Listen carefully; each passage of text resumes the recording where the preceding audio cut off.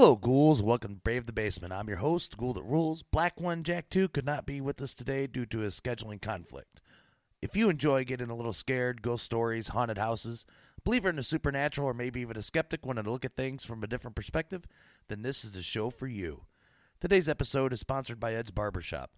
Ed's Barbershop is located at 210 Lane Street, North Judson, Indiana.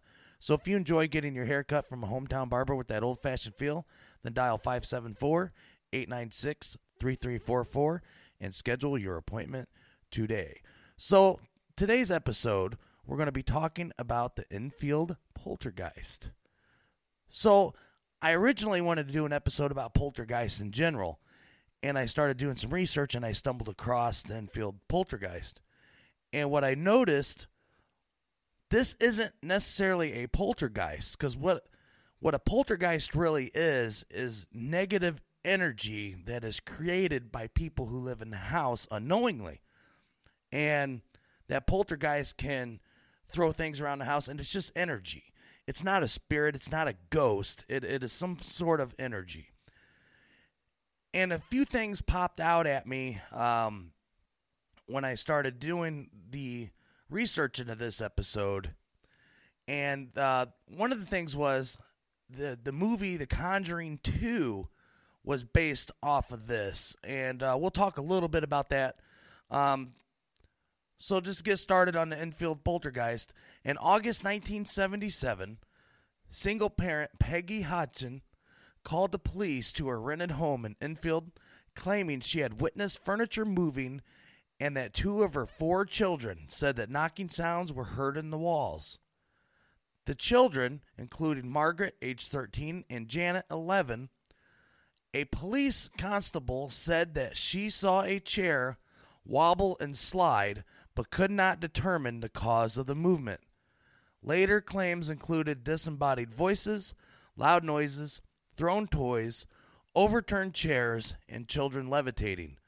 Over a period of 18 months, more than 30 people, including the neighbors, psychic researchers, and journalists, said they variously saw heavy furniture moving of its own accord, objects being thrown across the room, and the daughters seeming to levitate several feet off the ground. Many also heard and recorded knocking noises and a gruff voice. The story was covered in the Daily Mirror until reports came to an end in 1979. Famous demonologists Ed and Lorraine Warren also investigated the haunt. This poltergeist haunting is most well known in the movie The Conjuring 2. So, and part of my research is I went back and I watched The Conjuring 2 as well. And so what you're going to find out as I go through this, the ghost was this man named Bill. And he was the one who was supposedly terrorizing the family and tried killing them on several accounts. The only problem with that is a spirit or a ghost does not have the ability to harm people or kill people. So I thought something just wasn't right about this whole thing from the beginning. And what I found fascinating with the movie was it turned out in the movie that it wasn't the ghost. The ghost was enslaved by a demon. And I thought that was a very good theory because we're not sure exactly what's going on here. And like I said, we'll dive into this. But it definitely wasn't a ghost trying to kill people. There had to be some other force behind that. Now, with anything as popular, because this was really big in the 70s when this was going on, this was all over the media, and a lot of people from universities came in, and some people believed what this family was saying, and a lot of people were skeptics and believed that the children were staging all these things that were going on. So we're going to dive a little bit more. The real-life Hodgson family began experiencing poltergeist activity in their England home in 1977. At first, Peggy, a single mother of four, didn't believe her daughters, Janet, 11, Margaret, 12, when they told her the chest of drawers in their bedroom was moving on its own. But when the chest slammed against the door, locking Peggy out of the girls' room, and forcing her to run to the neighbors for help, she was convinced. Peggy called the police that a large armchair moved unassisted 4 feet across the floor. The disturbances only got worse from there. The Hodgsons reportedly suffered all manner of strange happenings in the house for the next 18 months, including furniture being overturned, toys being thrown, banging noises, writing appearing on the walls, and even levitating children. In 2012, Janet told ITV that cups would inexplicably fill with water, things would randomly burst into flame, and the disembodied voices would speak to them. According to Janet, the most frightening was when a curtain wrapped itself around my neck next to my bed. So I'm going to stop there for a moment. So this is where people are believing that it's a poltergeist, because it's throwing things around the house, which is just typical poltergeist things. This is not a poltergeist. And they also believe, and like I said, we'll get into this, that this is a ghost. It's not a ghost, because right here it says, a curtain wrapped itself around my neck next to my bed, trying to kill her. A ghost can't do that. So this is definitely an evil kind of demonic being, if this is true, unless the girls were putting everyone on. Peggy eventually turned to the press for help, reaching out to the Daily Mirror. The tabloid sent a photographer, Graham Morris, to the house to capture the hauntings. And that's when all hell broke loose. The Enfield case might be one of the best documented paranormal cases in history, thanks to Morris's disturbing picture of his visit to the Hodgson house. And I will post that picture on bravethebasement.weebly.com. Check out the photo gallery if you would like to see it. Among these images is a photo of Janet being tossed across her bedroom by the poltergeist while her sister Margaret watches in horror. And so a lot of skeptics are saying over that picture that she just jumped off the bed and they snapped the photo. It was chaos. Things started flying around. People were screaming. Morris said of his visit, according to the Daily Mail. The Daily Mirror and the Hodgsons next called the paranormal investigators of the Society of Physical Research, including Maurice Grosse and Anita Gregory, along with Guy Lyon Playfair. When I first got there, nothing happened for a while. Then I experienced Lego pieces flying across the room, and marbles, and the extraordinary thing was, when you picked them up, they were hot. Grosse told writer Will Storr about the first days of investigation. I was standing in the kitchen, and a T-shirt leapt off the table and flew into the other side of the room while I was standing by it. Then the poltergeist decided to speak. The ghost of Bill Wilkins reached out to the investigators through Janet, a raspy voice emanating from the little girl while her lips hardly seemed to be moving. The spirit told Grosse and Playfair that it had died of a hemorrhage in the living room. Investigators later confirmed that Wilkins' son, that a man by the name, had indeed died in the house many years before.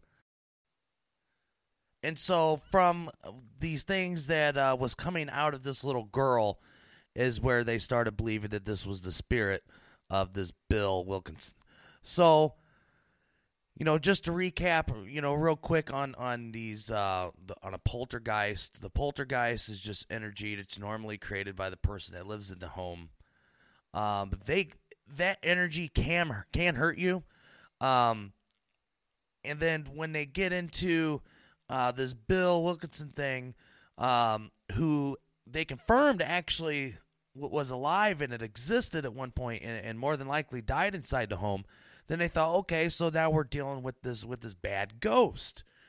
And like I said, a ghost can't kill you. So I really, and I don't try to draw my information and my research from a movie. But I did like the theory of how they turned in a movie where the ghost was enslaved by a demon, and a demon was using the ghost to communicate with the people, trying to freak them out, because that demon's going to try to break you down by doing things before it can get to you. And so that's why I thought the theory was absolutely fantastic in the movie. I was very well done for knowing your stuff. But as far as a ghost hurting you, it's not going to happen. But then we get into the skeptics, and you know, like I mentioned with the photo, and when you look at the photo yourself, you'll see, did the little girl just jump off of the bed and they took a picture of her in air to make that appearance like she was levitating? The girls were caught on several occasions faking things, and this is something else that the movie kind of touched on as well, because they showed that in a movie that this girl was caught on film destroying, I believe it was the kitchen. And as it turns out in a movie, the little girl said that she was threatened by whatever was haunting the house, that if she didn't get rid of all the investigators, that the family would die. So what you have is, you know, the movie in its theory closing gaps, because I couldn't figure out the whole time I was researching this. I'm like, this doesn't sound like a poltergeist or a ghost. It sounds demonic to me. And then, like I said, in that movie theory where they close that gap, I like that. And then where the girls were actually caught, and this happened in real life, they were caught taking a mop broom and banging walls with it, banging ceilings to make them knocking noises. So the big question remains, was this a demonic haunting? Was this a ghost haunting? Was this a poltergeist haunting? Or was everybody duped by an 11 and 12-year-old girl? So I'm going to leave you today with audio that was actually taken of Dr. Let me get his name real quick. Beloff. Dr. Beloff speaking to the ghost Bill. And this is, before I play it, this is really hard to hear, so I'm going to turn it up as loud as I can without peeking out on my equipment. So hopefully it's not too loud for you guys, but I want to get it as loud as I possibly can so you can hear everything. So here it is. Let me hear you say my name. Come on, let me hear you say my name.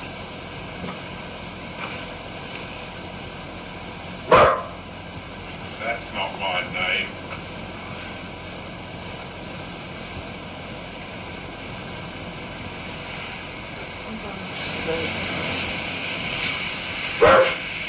Come on, my name's Morris. Let me hear you say it. Morris. Say Dr. Belloc. Come on, let me hear you say that. Come on. Let's hear you say Dr. Belloc. Could you close that door down? Say Dr. Belloc. What is it?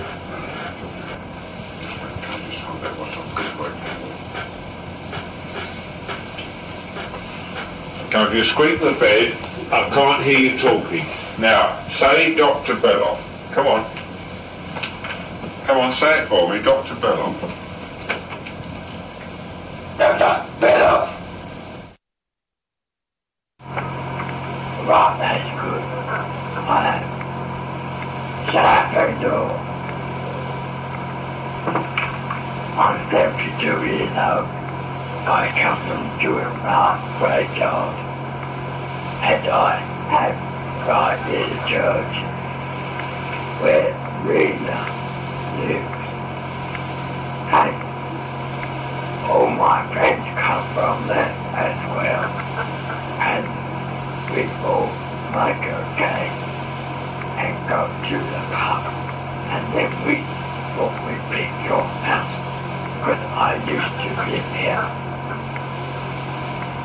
And I will tell you the law. And if you don't tell anyone else, the Mr. Work and Mr. Playback. I want you to tell me whether you remember what happened to you when you died. Just before you died and just after you died.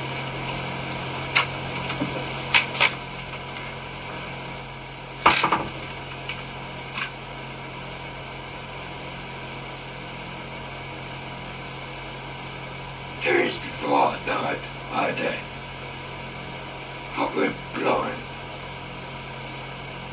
Then I had an hemorrhage, and I fell asleep, and I died in a chair in the corner downstairs. Bill, if you're there, would you answer me the following question? What have you done with Denise's 30p?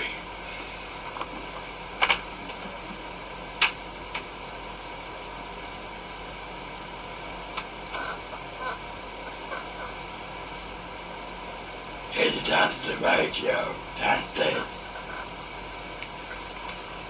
Sorry, Bill, can you say that again, please?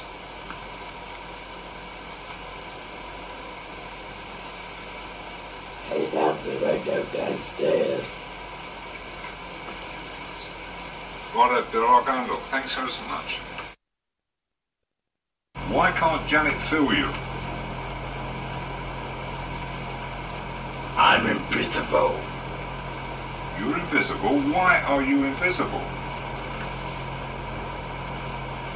So much H-O-S-T.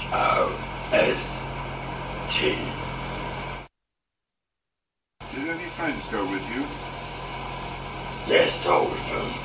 All the dogs, 68 dogs. But what do you got 68 dogs for? So that they can protect me from you killing me. They can bite your head off. How can we kill you, Bill? You can shoot me off. Now how can we shoot you if we can't see you, Bill? One man to God. Sorry, I didn't hear that, Bill. One man to God. By praying to God. So, what you're saying is we couldn't get rid of you by praying to God. Yes.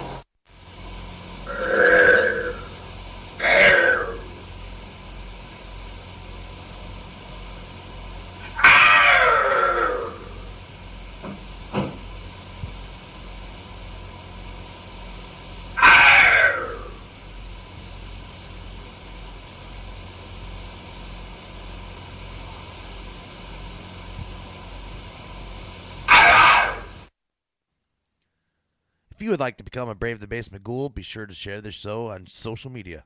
Go to bravethebasement.weebly.com and sign up for our newsletter to get all the latest news and updates when each episode has been posted.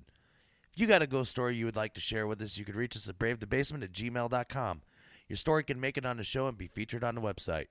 You can also submit your story under Reddit, under the subreddit Brave the Basement, or in the YouTube comment section. If you have an eerie ghost photo you would like to share, please email us and include a description, and your photo could be added to our photo gallery. And that brings us to the end.